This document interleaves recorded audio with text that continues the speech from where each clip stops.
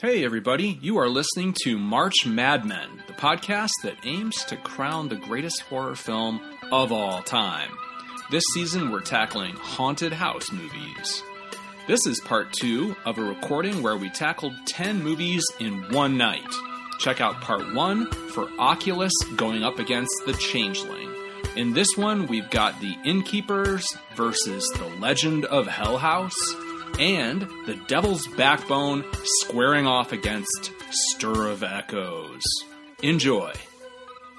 We are on to the next bracket, and this could be interesting because our number 7 seed in the tournament is Ti West's The Innkeepers. This is a 2011 American independent horror film, a subgenre that I appreciate. Mumble gore, I think Vic called it, which is an apt term. This film stars Sarah Paxton, Pat Healy, and Kelly McGillis. It's about 2 employees at the Yankee Pedlar Inn. I love that name for some reason. I can't quite tell if this is on the West Coast. I kind of feel like it's a Portland sort of a hotel. That information could probably be obtained. But in any event, the hotel is closing, and this is the last chance for these 2 employees to document the supernatural activity going on in the building. So I was really impressed by this film when it came out, and I have to say it didn't quite impress me as much this time, but I think it's Vic's turn to lead us off, I believe. Vic, do you feel comfortable with starting your scorecard now? You bet. Not only am I comfortable, John, I'm going to take off some of my clothes so that I am more comfortable talking about this movie. Oh, I'm just glad to hear you had clothes on up to this point. That's great. That's a change. Just a few. Just a few. Just a banana hammock? Just a Not anymore, John. Not anymore. I like this movie a lot. It is a cut below The House of the Devil, which really made it look like Ti West was going to be one of the most exciting horror directors in a long time. And this, again, not as good as that, but you still thought, all right, this guy's doing something really interesting. And I really like some of the casting choices he's made and working within the budget. And again, the whole mumble gore idea, which is essentially that there was a series of low budget films, aimless 20-somethings talking for 90 minutes. The Puffy Chair and a few other movies like that. And somebody sort of thought, well, what if we ran a horror movie through that lens? How would that play? By the way, the Duplass brothers were both the part of the main originators of mumblecore and of mumble gore, in the sense that the Creep movies that Mark Duplass did are really, really good. But that we'll cover those in another subgenre. Correct. I like this. I give it an overall quality of A-. Originality, I give it a B. I mean, this is a standard haunting movie. It doesn't put a lot of fresh spin on it, aside from the fact that it's really character-focused, really dialogue-focused. Those are the elements they're bringing to it, but it's not going to rock your world. Chill factor, I give it a B+. I think a lot of the scares in this work. They take a long time to get there, but Ti West's directing strategy is a lot of these long, languorous takes, and he's doing the beginning when people are just sort of talking, and then once you get up to the parts where you're starting to expect ghosts and scares and some of those sorts of things, I found a lot of it really effective. Antagonist, I gave it a B. Her origin story is not terribly interesting. Original, when she's actually on screen, she's quite creepy. Quality of kills, I give it a B. There's not a lot of kills in this, but the ones that I saw were actually pretty effective. Directing, I give it an A. I think it's gangbusters. Script, I give it an A. Acting, I give it an A-. I really like both Sarah Paxton and Pat Healy.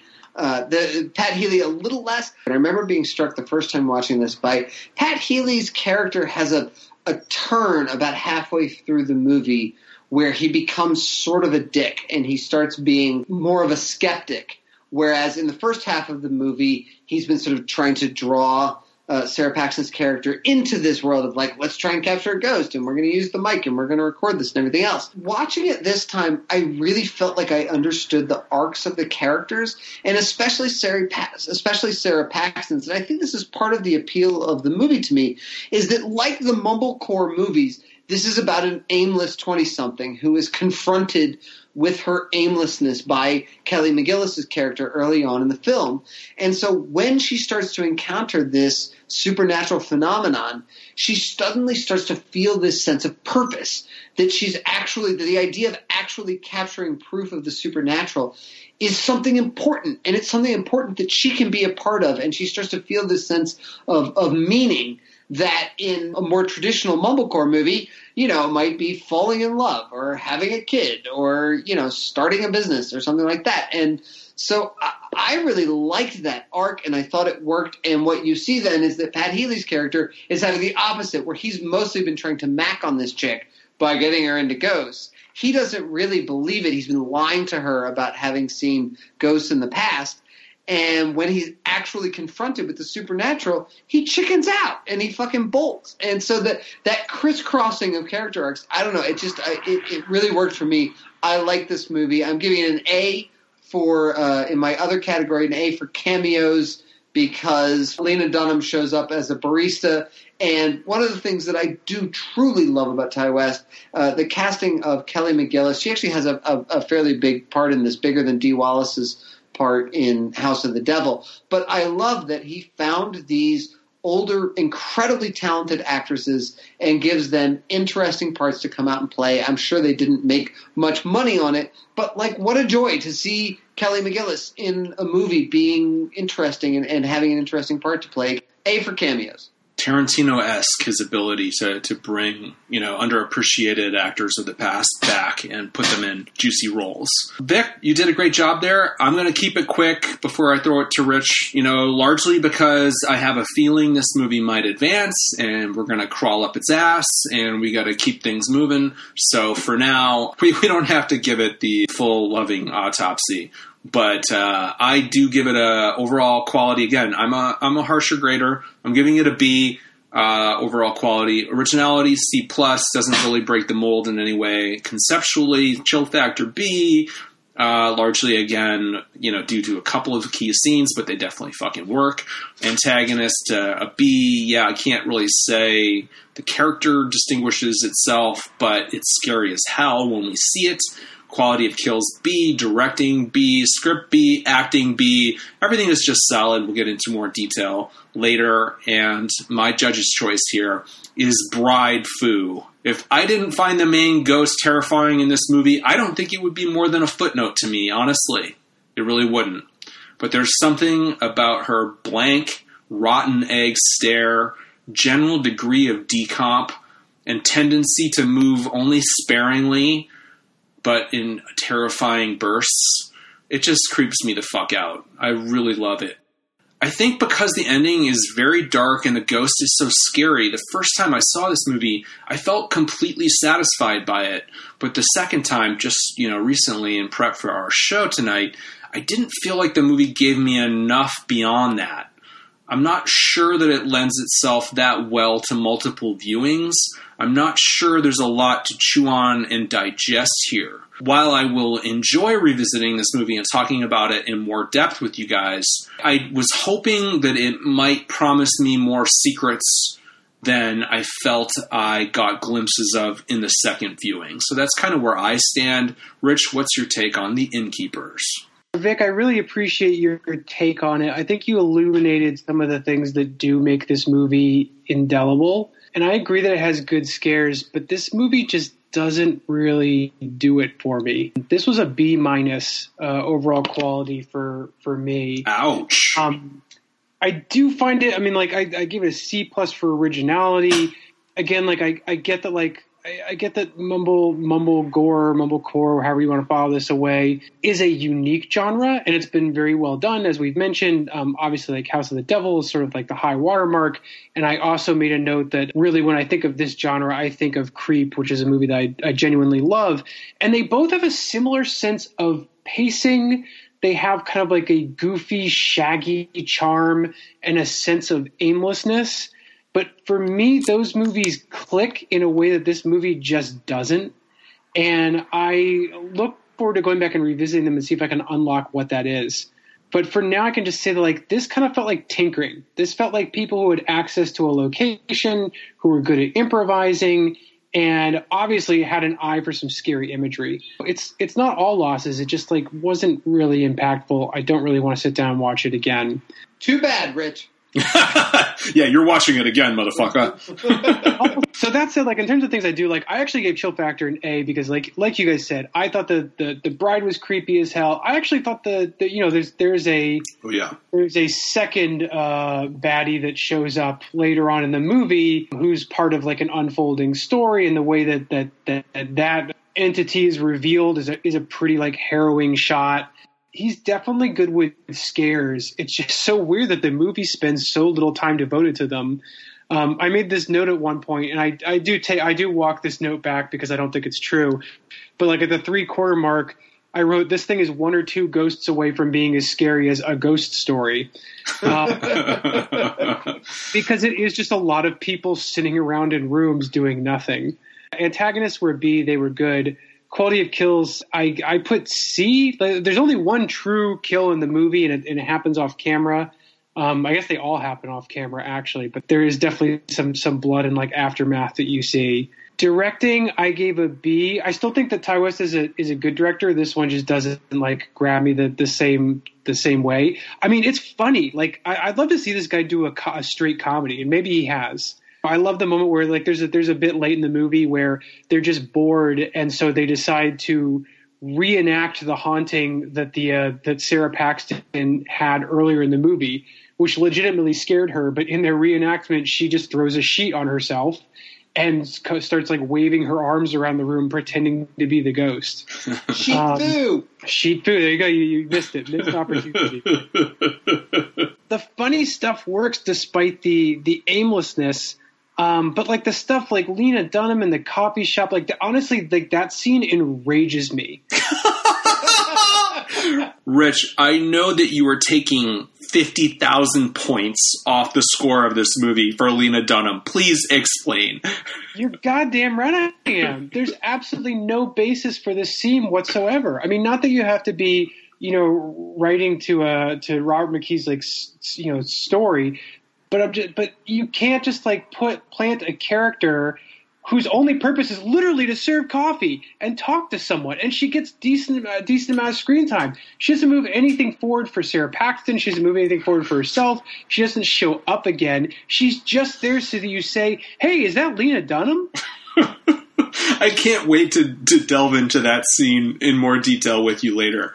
All right, so to wrap up. John, I'm just saying, there's still a chance we can turn around. We don't have to watch this movie again. Wow. Well, wait, Rich, I want to say, is the tension building? Could we get our first split vote of this season? Who knows? I don't know. You're sounding like you might be throwing a vote the other way, which it will be dramatic. The script is a C+. There was no script. Spoiler alert. This was like they came up with some scary ghosts. They had an outline, and they went and improvised. I will say that Pat Healy seems like the ultimate mumblecore actor, so natural that he seems fake.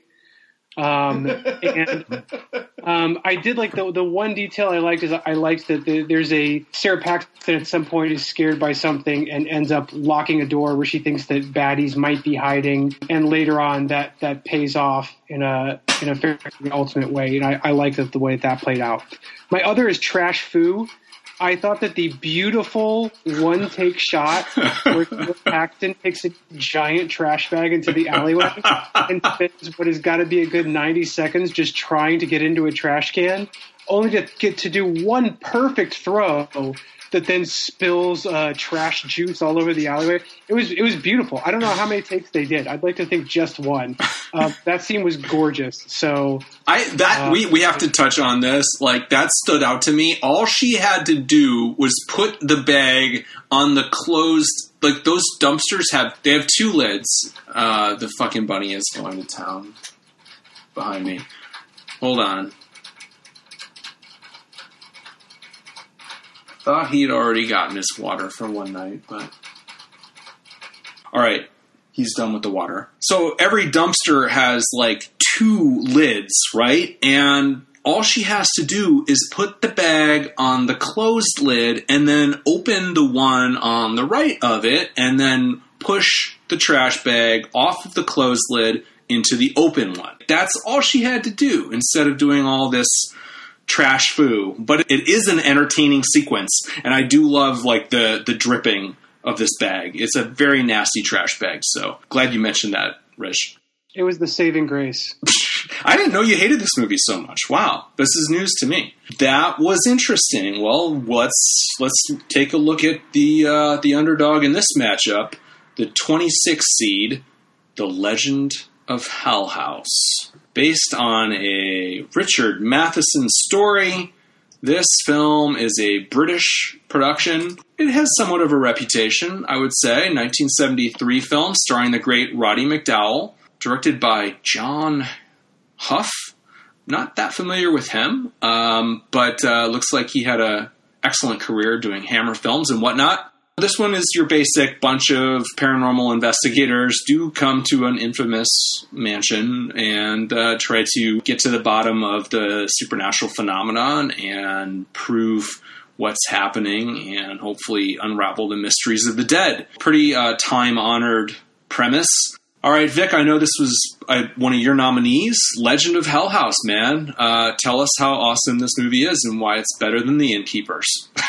Well, I'll tell you what, John. This movie, I was nervous watching this because I hadn't seen it in a long, long time, and I knew that this was one of my nominees, and I was like, oh God, what if? Like, I was so afraid it was gonna suck. This movie is pretty good. Like, I came away from it liking it a lot more than I thought I would. And I'm going to mention this now as sort of a cloud of miasma to hang over whatever other comments I had. What really strikes me about this movie is the sexuality of it. Because I think there's a lot of sexuality sort of lingering. Like, it's like there are little spots in a lot of the movies, especially like the sort of bigger Hollywood movies when we talk about Paranormal Activity 3 coming up and some of that kind of thing. In this movie, it's really sort of a pervasive idea that there is this hedonism, this debauchery that seems to have seeped into the walls of this house, and it keeps infecting the people, especially the female characters within it, especially given the timing that this came out was in 1973. If you think of this movie as a reaction to the free love, the hedonistic hippie 60s, that what happened in this house was really that idea taken way, way, way too far. They don't dramatize any of this, but they do mention the word necrophilia, for instance. And I just found that as a really interesting undercurrent running through this, that this felt like almost a critique of that part of society, the things that were going on in the country at that time. So I gave it overall quality, I give it a B. I actually liked some of the effects work. I thought the house was pretty well designed, and I actually thought a lot of the scares work.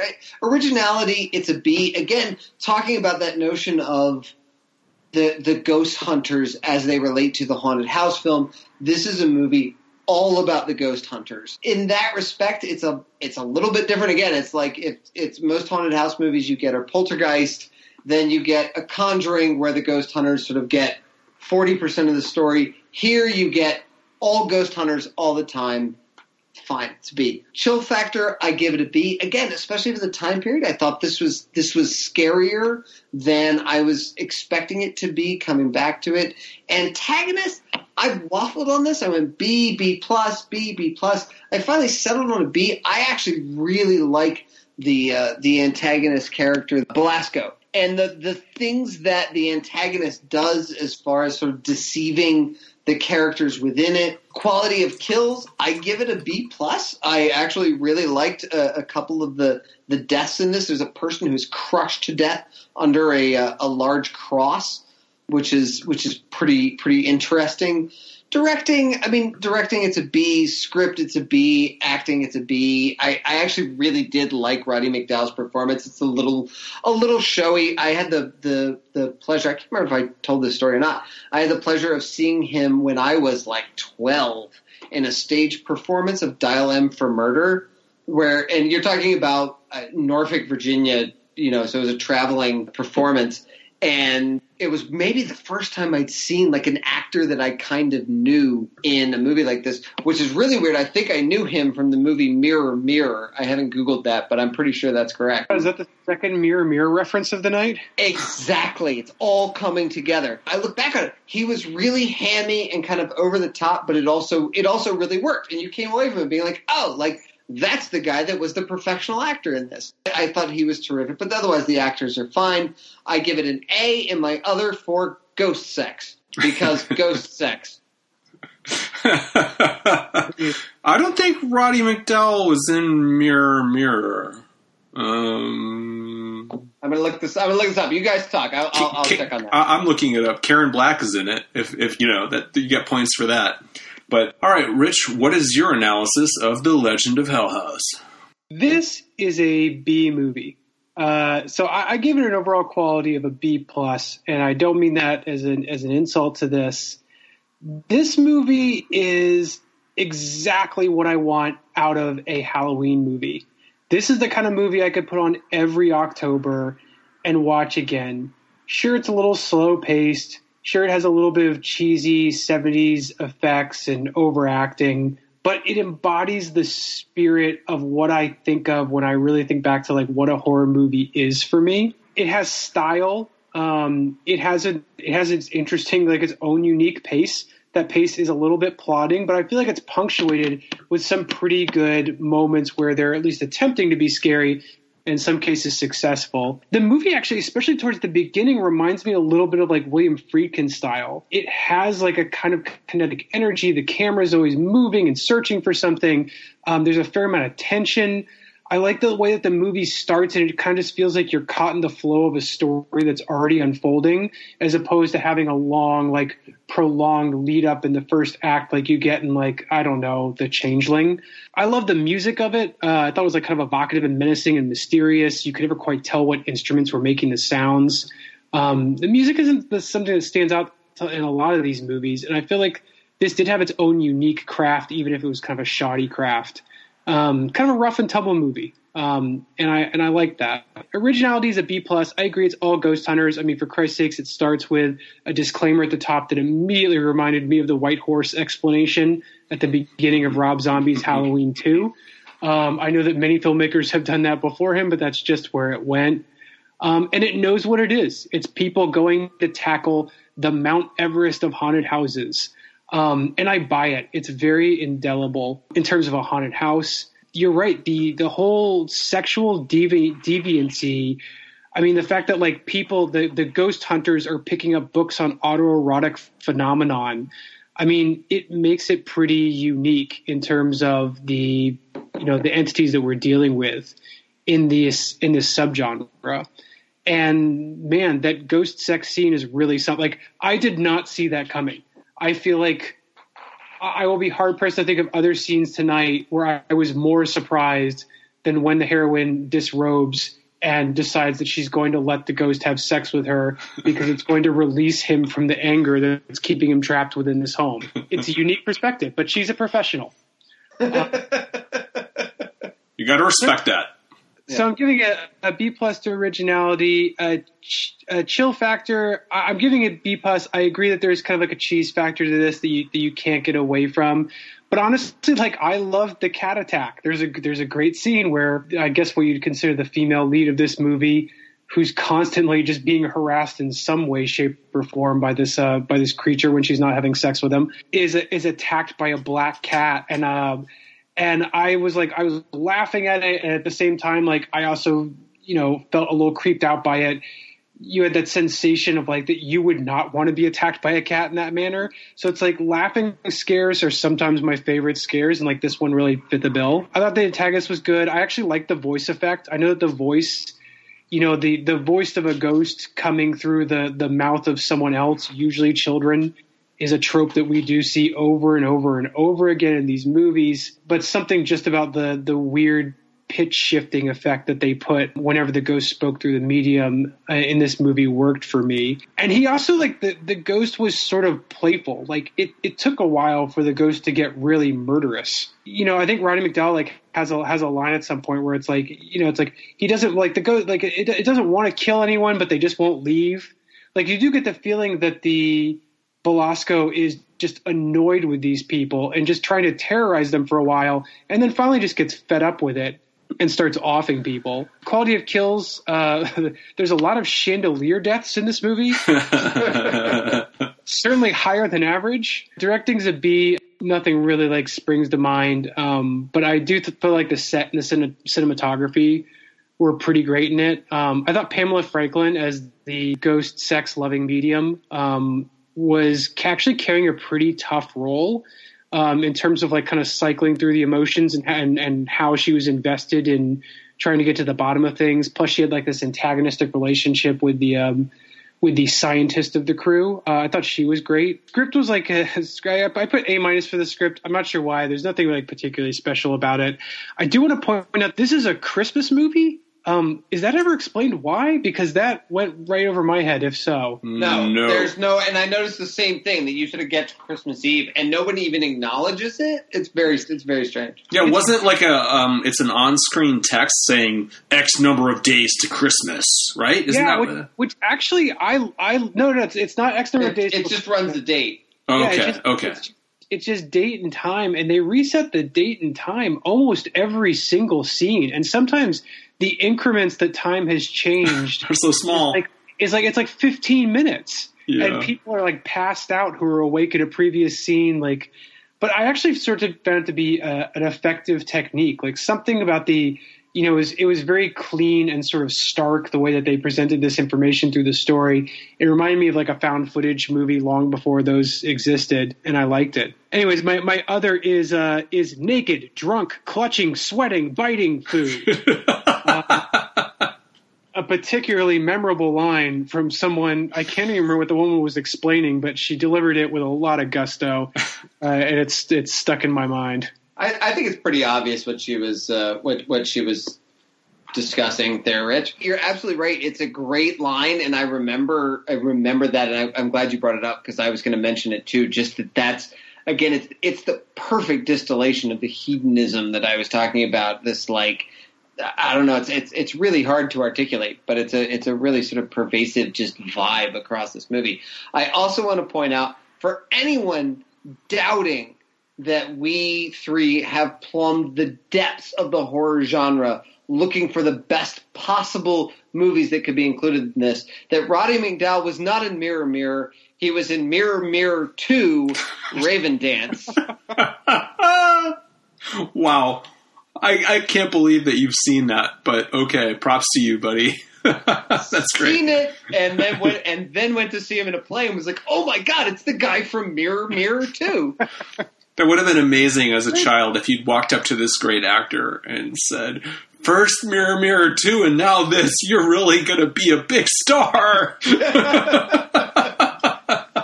I agree with you guys. I think we're honestly very much in alignment on the charms of this film.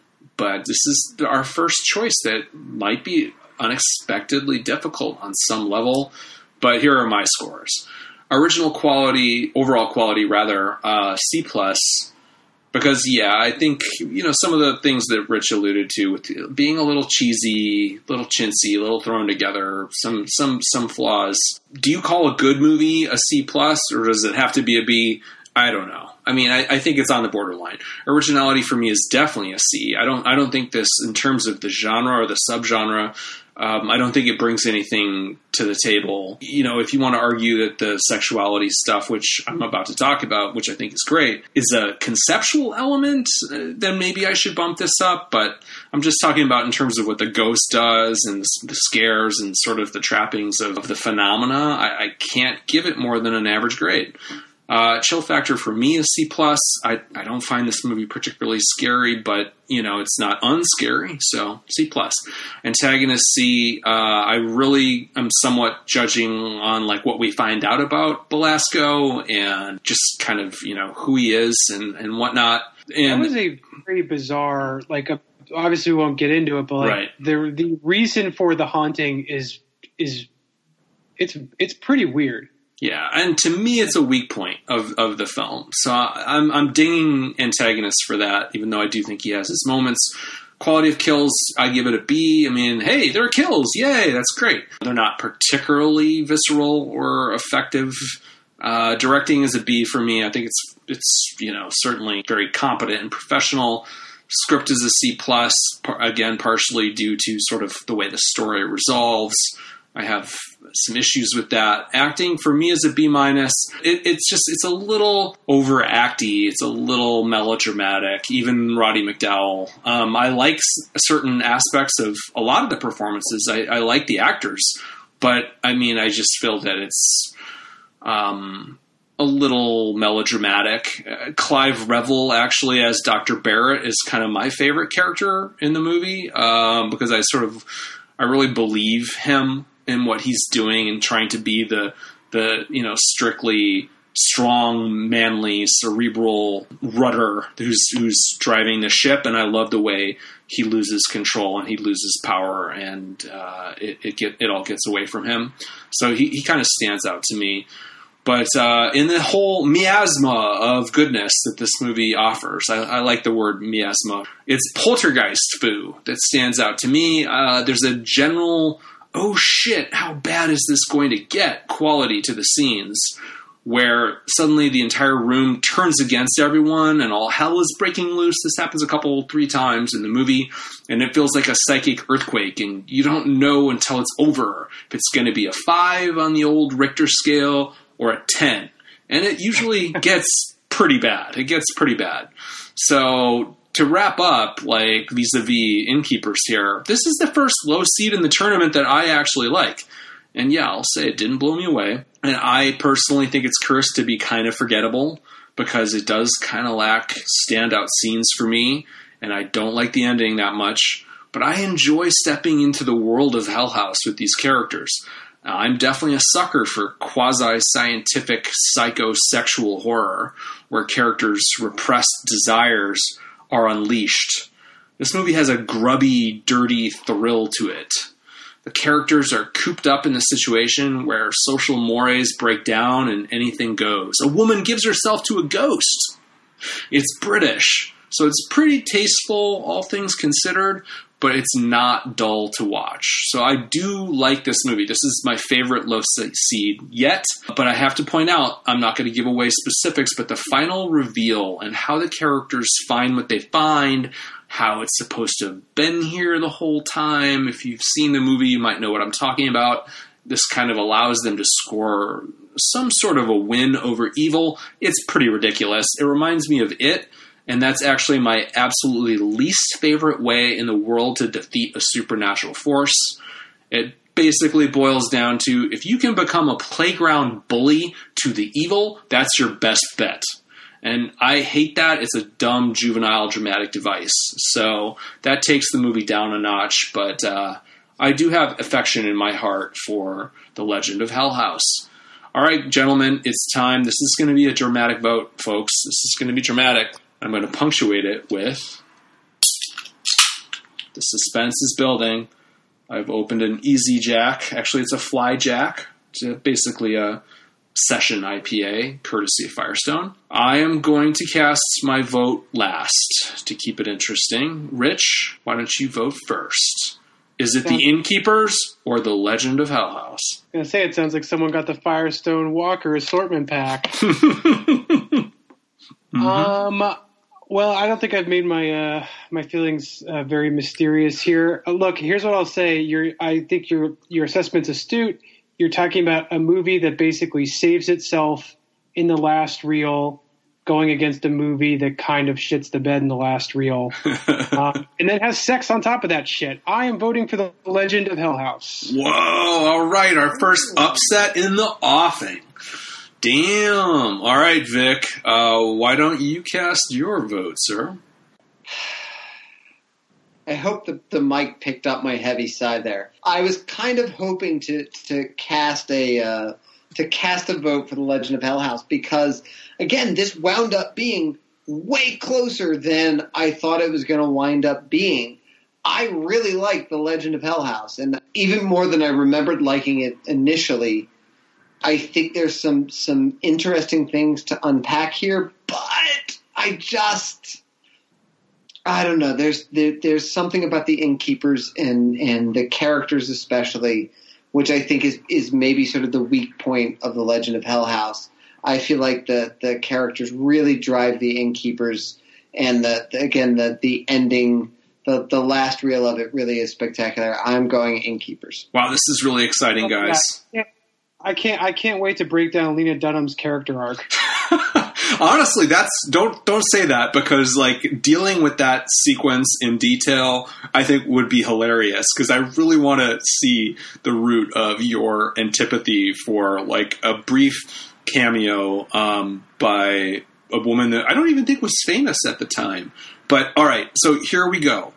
You each get 30 seconds to convince me which movie to vote for. Rich, give me the elevator pitch why I need to vote for Legend of Hell House. And I want to say, I am open-minded here. I mean, to me, it's plain and simple. Like, The Legend of Hell House knows exactly what it is, and it stays true to itself. The innkeeper is a bunch of aimless meandering. It's just stabbing in the dark, trying to hope they hit something. And they do. It's a scary ghost in a dark room. And I like it, but it's not a movie. Nice. All right, Vic, come on, man. You got to bring it. Like, tell me why The Innkeepers is the movie we need to study in more detail versus The Legend of Hell House. John, it's the only way you're ever going to find out why Rich hates that scene with Lena Dunham so much. God damn it, that is a convincing argument. I really love his like intense, passionate hatred for like a meaningless barista sequence. It's not even like they flaunt the fact that it's Lena Dunham. She does almost nothing. She doesn't even get like a line where she like seems really funny, or, you know, it's such an ordinary scene. I don't know. Okay. Why bother changing locations to shoot it? The Innkeepers is an auteurist film. I think you see a lot of the things that make Ty West a distinctive director in it. The Legend of Hell House, very interchangeable with any of the Hammer horror films. I think you have to vote Innkeepers, John. Okay. Well, I let's leave this in, whoever edits this part, because I am on the fence, man, because I see the value of digging into the much meatier, sexier ideas of Legend of Hell House. You know, even if it has numerous flaws as a movie, it's a really heady broth of stuff that you can lose yourself in. So that's on one hand, and then on the other, the much breezier, lighter, but ultimately scarier thing that The Innkeepers offers an audience.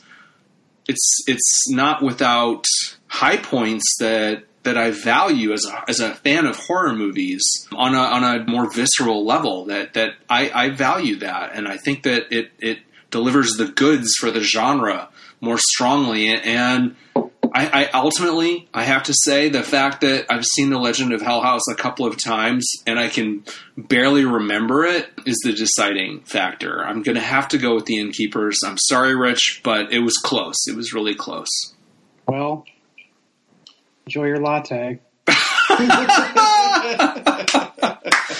Oh, I can't wait to have that conversation. All right. So that was exciting, gentlemen. Let's move on to the next matchup.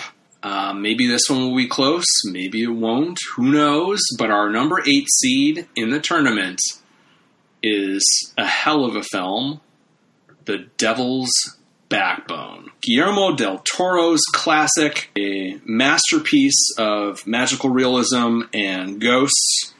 And I will comment that I wasn't sure after many years separating my first viewing in 2001 and the other night. I wasn't sure how it was going to play with me. And at the same time that I feel my original interpretation and analysis was pretty much where I am now, I think I have a lot of respect for this movie. So it is definitely a strong candidate. This is about a kid whose father has died in the Spanish Civil War, and he ends up at a orphanage unexpectedly, in the midst of this wartime experience, and he's reached out to by a spirit that for some reason is drawn to him, but the greater danger perhaps might be what's going on outside of their walls and in the agenda of one of the staff. It definitely takes a lot of turns, and I think that this was the movie, honestly, that reminded me more of What Lies Beneath, guys, versus other films in our tournament, because it's sort of dealing with the Tales from the Crypt archetype, where sometimes the supernatural can intervene and wrongdoers end up getting their just desserts for their moral crimes, because there are forces out there that will not, stand by idly all the time. And it's almost like for people who don't love angels and God and all that, but would love for the universe to have some sense of rough justice, this movie sort of fits into that category. So who would like to kick us off? It's John. It's what my college professor called the supernatural as providence. And I think it's something, as we get into the middle section of this tournament, I think it's something that comes up more and more, and I'll be interesting to discuss with you guys whether or not that works. I also just want to point out, this is embarrassing, I watched The Devil's Bone, which is a very different, much sexier film. You were like, after Legend of Hell House, you're like, I need more of this. You're like, I gotta feed this monkey. I will kick this one off. This is a movie with a lot of layers. I feel like it's the kind of movie that you guys might be able to say something more poetic with than I will, but I'm giving it an overall quality of an A. There are some signs that this is certainly like the beginning of a great talent in Guillermo del Toro that definitely still has a few rough edges to it. But this is certainly very lyrical horror fantasy that is much more than the sum of its parts, that is managing to tie together a lot of different storylines and characters. And they don't all point to the same purpose exactly at the end, but they're all part of the same story. And it's very professionally crafted together. Originality is an A+. Again, the writing is above average caliber. There's so many storylines that is going on in this movie, between the war and lovers who are separated by age and physical disability, and orphans, and people who are affected by war, and people who have childhoods that have left them scarred and damaged. There are so many characters overlapping in this that sometimes it's hard to quite pinpoint where this story is going. And I feel like it does surprise you multiple times throughout it. It's immediately apparent, there are all these little details in this movie. And I'm struck by as the kid checks in the orphanage that they talk to about how the block of soap he's given has to last for a year. And the kids all get into their beds and they sink into their beds as though they're good. They're going like a foot into the loose feathers, because they're just a bunch of cheap mattresses thrown together. And the way the kid's abandoned by the people who are watching him at the very beginning. And this is all in the first 10 minutes. Del Toro simply works on this emotional depth that other directors in this field or in this genre just aren't. And John, I know you have mixed feelings about Shape of Water, but there's a reason he eventually won Best Picture. He's just a very thoughtful, sympathetic human director. Chill factor, I did give a B+ to chill factor.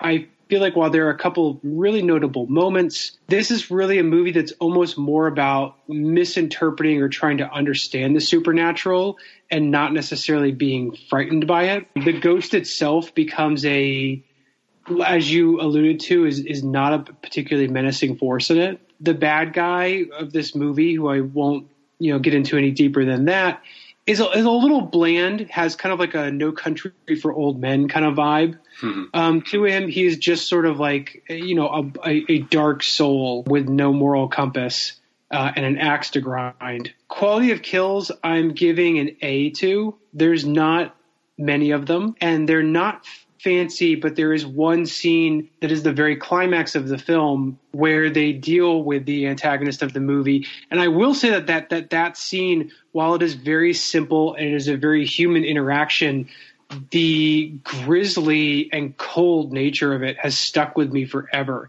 It's the one thing that I really, really remember about this film, aside from the bomb when I saw it almost 20 years ago. Directing, again, I would say it's top notch, occasionally a little hammy. Again, like his characters have a tendency to be a little black and white with their morality, which gives it a fable-like quality in general. And the script I'm giving an A- to. Incredibly layered, but sometimes the dialogue can be a little clumsy, especially when they're trying to explain some of the more nuanced ideas of human nature. I thought the actors were good. I was convinced that the old man in this movie was the most interesting man from the Dos Equis commercials. I did not fact check that because I just want to believe that it's true. And I'm going to go with the obvious, and my other here is bomb foo. I'm still kind of parsing out exactly what the bomb in this movie really means, but it is interesting that it is literally this beating heart at the center of the story.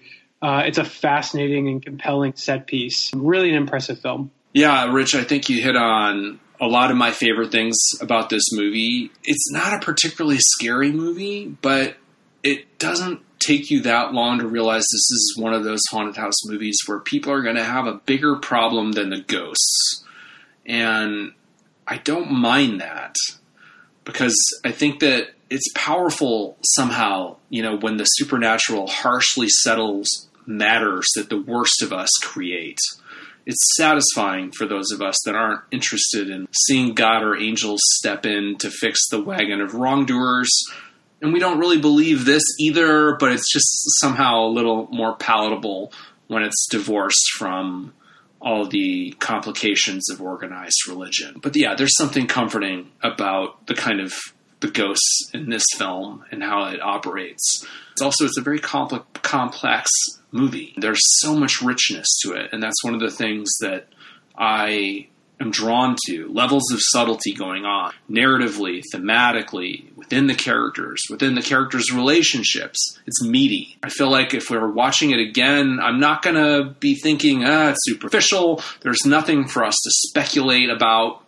There's a lot going on in this movie between a number of the characters and the historical backdrop and the themes and the minor characters' relationships. It's so rich.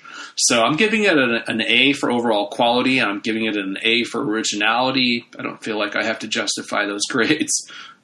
Chill factor, though, is a C.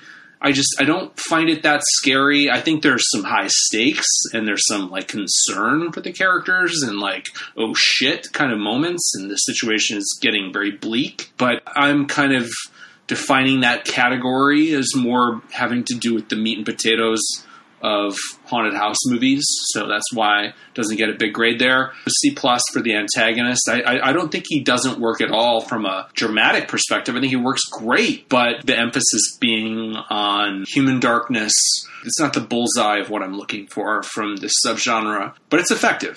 And quality of kills is a B. I think there are kills and they're affecting. Directing A, script A, acting A. I'm impressed by this movie, the craft of it, absolutely.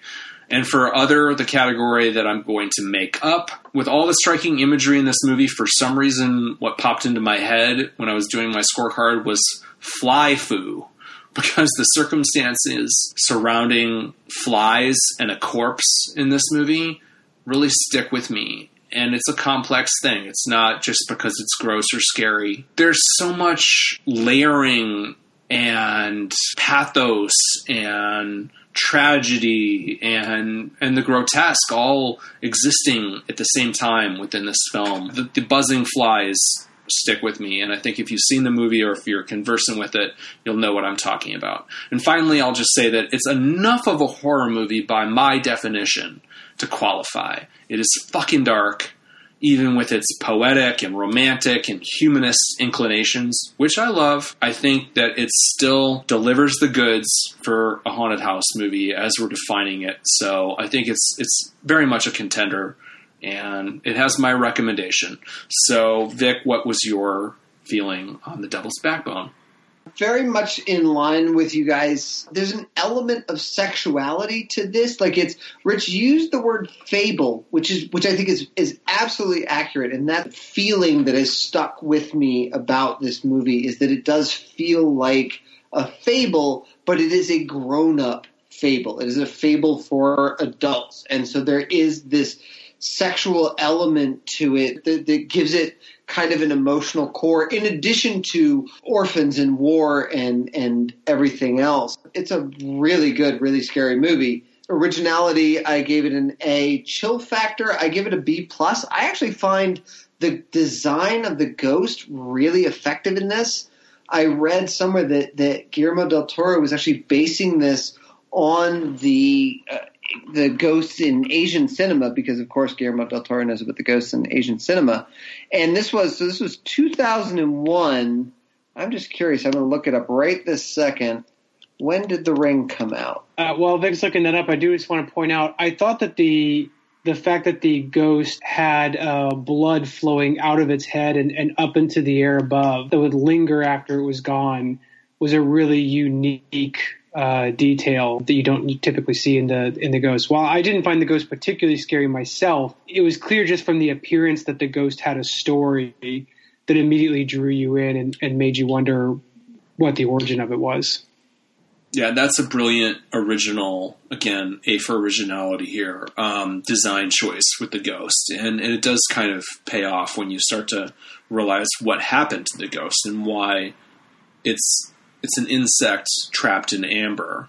That's what the phantasmas in this movie are explained as. And yeah, so it's always going to be suspended in water, and that's what happens when you're underwater. So, and that's, I mean, to see it transitioned outside of water is again really creative from a directorial standpoint, a visual standpoint.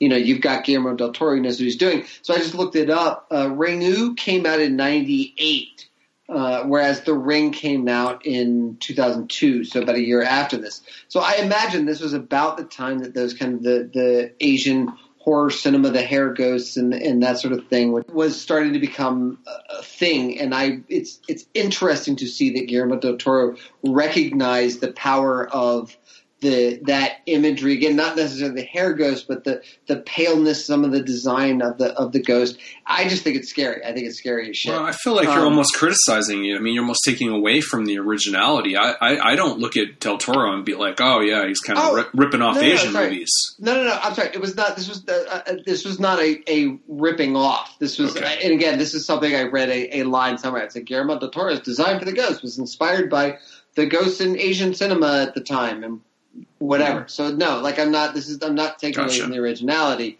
I would just say I find that those ghost designs in Asian cinema incredibly effective. Those are some of my favorite horror films, and what he did with it was not in any way a copy. He just took, I think, some of the elements of it that are effective and did his own thing with it, which makes the movie really scary. And especially, again, when you're involving the child as the protagonist and putting him in these situations, even though the scares, I think, are limited compared to maybe other films, the scares that are there are very effective. Antagonists, C, I agree. And you see this even in Pan's Labyrinth and Del Toro's other stuff. The bad guys tend to be really bad and not for any particularly good reason. Quality of kills, B. I mostly agree with Rich. I was not quite as taken with the last kill in this. Directing I said quite the opposite. I thought the last kill was great. No, I'm aware. That's what I'm saying. I'm disagreeing with you, Rich. I'm sorry. I don't understand, Vic. Rich, you son of a bitch. Oh. How does it feel, Rich? I've been getting that for 3 years. John, you've been getting that for 20 years. That's true, actually. I love this kill, and I love Cronenberg's rabbit. I also have an armpit fetish that I should probably mention. The armpit is such a vulnerable place, and a spear goes into an armpit. You feel it, it's effective. I'm kind of more on Rich's side with this. But go ahead, Vic, finish up your scorecard. Got it. I mean, look, directing A, script A, acting B+. Again, it's so What? hard. How are you going to downgrade the acting? I didn't think the kids were amazing. I thought the kids all kind of seemed the same. Oh, The kids were good. The kids were solid. Again, the fable to pull off the fable quality of this is really challenging. And I actually really like the headmistress and the teacher, the old teacher that looks like the most interesting man in the world. Dos Equis man. Yeah. Jacinto's, I just found, I don't know, it was not A+ quality acting. It's a B+, John. Settle down. All right? Yeah, I read you. That was a quibble. But, I mean, I'm just of all of these movies to, ding acting, I just think this would not be the one that I would. But, okay. Yeah, go ahead. Look, it was no Roddy McDowall, okay? With the bug eyes. But Roddy McDowall was a little over the top, guys. Let's be honest. It was brilliant, John. I liked him in that movie. I don't know. I mean, sure, he was over the top. The whole thing was over the top. Well, he was just kind of goofy. Every time you cut over to him, he had just this sort of the bug eyes thing going on. Guys, you got the bug eyes thing going on, Janine. Sorry. Ghostbusters. That movie's gone, guys. Okay. That movie's gone. Let's move on. All right. So for my other, I'm just gonna throw this out there. Cuck Fu. Cuck Fu? Yeah, I get it. Oh, yeah. Ooh, yeah. This movie definitely made me worry about turning 60 someday. Let's put it that way. Like I said, the sexuality is a key component. I mean, again, this is a fable in the way that the really super dark original Grimm's fairy tales were fables. There's some dark stuff in here, just from an emotional place that makes me worry about turning 60. Those are the emotional components that really grab me even more than the horror. So, well, Rich was talking about Shape of Water positively, and I would say that this movie kicks its fucking ass. That's my opinion. I just always wanted to say "cuck fu" and have it recorded for posterity, and now it's done. So, dude, that was awesome. That was perfect. There we go. To complete the trivia, the old man in this movie was played by Federico Lupi. He is not the most interesting man in the world, but he's an extremely accomplished actor with an extensive filmography. He was also in Del Toro's Cronos and Pan's Labyrinth. I remember him in Cronos. I don't remember him in Pan's Labyrinth. He's a very charismatic actor, I would say. Well, speaking of interesting, it may not be the most interesting movie in the world, but it is pretty interesting, and it's our number 25 film in the tournament, David Koepp's Stir of Echoes. Now, this, of course, stars Kevin Bacon, and like most of our movies, it was right around the turn of the century. It got some acclaim in 1999. Not considered a classic by any means, but I think I enjoyed rediscovering it for this exercise. It definitely grew on me. Basically, the premise is a blue-collar Chicago guy is hypnotized by his sister-in-law at a party, and suddenly he's receiving disturbing visions of what turns out to be the murder of a local girl, and he becomes obsessed with finding out what happened to her. It's a pretty strong story. I'll kick it off. What the fuck? I think it's an overall quality of a B. Again, my grades are tough. It doesn't mean I don't like the movie. I'm not going to tell you why it sucks because I gave it a B. I think it's a good movie. I think its originality is also a B. There's certain elements that I think are fresh, and I'll mention them.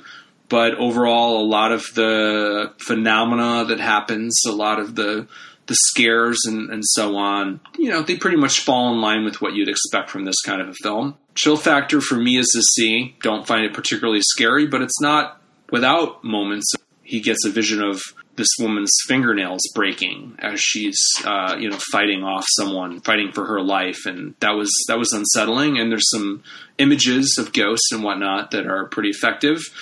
I'm going to give Antagonist an F, not to give anything away narratively, but I definitely think this is one of the weakest films in the field in terms of the sort of mystique or the truth of the antagonists. Quality of kills is a C+. There's something unsettling. There's a suffocating kill in it. There's various moments that pack a punch.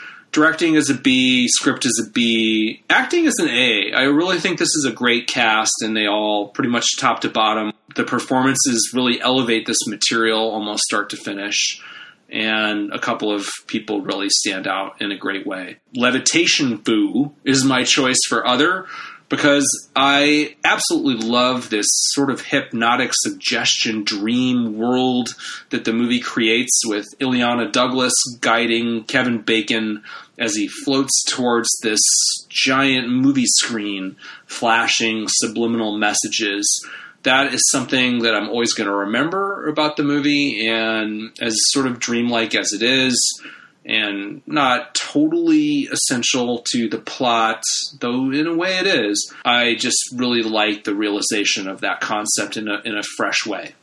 It's such a small movie, it's practically an episode of a TV show. You could call it Lawn Hauntings. But I like it. The neighborhood in Chicago, the people, the sort of close encounters of the third kind obsession that our protagonist is seized by, the way he nearly allows it to ruin his life. It's low-key, yet somehow quietly very fucking intense. Because we like this guy, his wife, his kid, we get it. There's a sort of an I see dead people thing going on with the kid, but it works for me. However, the circumstances of the murder to be solved and who does it and how they come back into the story, all of that feels, like I alluded to earlier, sort of like an NBC 1-hour drama.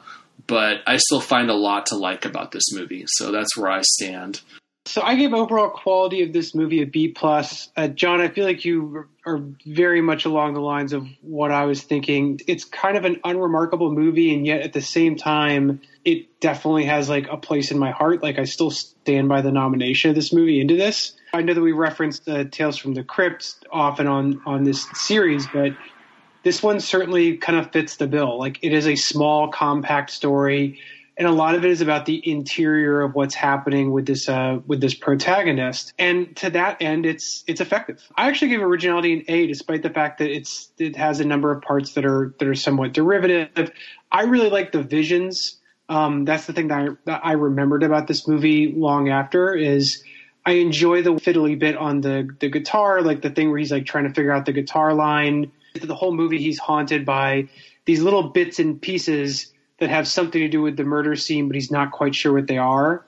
And occasionally he has these near dream sequences that kind of predict elements of the movie that you have to piece together what they mean over time. All that stuff felt fresh to me, even though I could trace it back to another source. The chill factor is a B+. Some good visions, but there's some weird stuff. Like there's a dream sequence where someone shoots themselves and then rubs like hot pink blood all over their face. And like it really kind of took me out of the moment. I don't feel like this movie was trying to scare you that hard, or they just weren't very adept with that kind of scare. I agree that the actual murder that it all leads back to is pretty lame. And the kills are kind of weird and fake, but like directing is a B+. For some reason the hypnosis sequence, even though it's simple, it's Kevin Bacon traveling through an empty movie theater. It's very effective and feels very unique. A lot of the visuals are kind of like these like I wrote down Alice in Chains scary visuals. If anyone listening has seen a 90s grunge video, then you've probably seen most of the scary effects in this.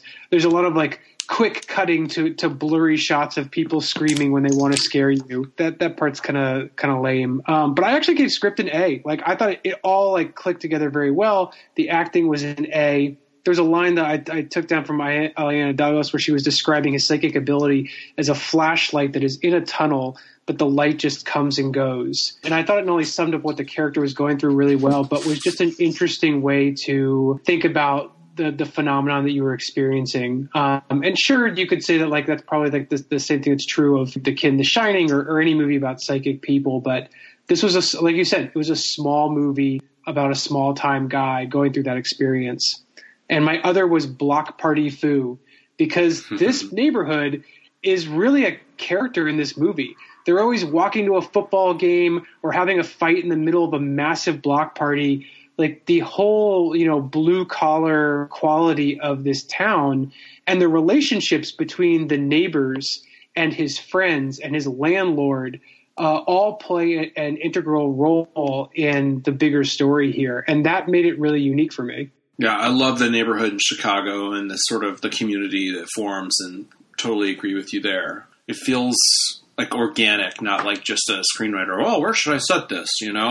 Like, oh, well, I'll do a little research and that'll work. Like, it felt like, I don't know if David Koepp, came from there or whatever, but it's like, it's not exactly shameless on Showtime, but it definitely is a strong representation of Chicago. I typically just don't think much of David Koepp as a director, or even particularly as a writer. I was just kind of going through his filmography, and it's just sort of underwhelming with the Trigger Effect and the Ricky Gervais film Ghost Town. It's just astonishing to me that having worked with Sam Raimi and Steven Spielberg and all these guys, there's something, with the exception of some of the visions in the hypnosis scene, there's something sort of bland about it. And I feel that way about almost everything. Even his writing, I kind of feel that way about. Overall quality, I give it a B. Originality, I give it a C. Fundamentally, we talked about the supernatural as providence. And, John, you actually referenced Close Encounters of the Third Kind in talking about this. This feels like a guy who's seen a lot of movies trying to make this movie. It's generally well executed. I really like the acting, but it's, I don't know. It's just okay. I'm underwhelmed by it, by and large, especially because of what you guys were talking about, the resolution to the mystery and those sorts of things.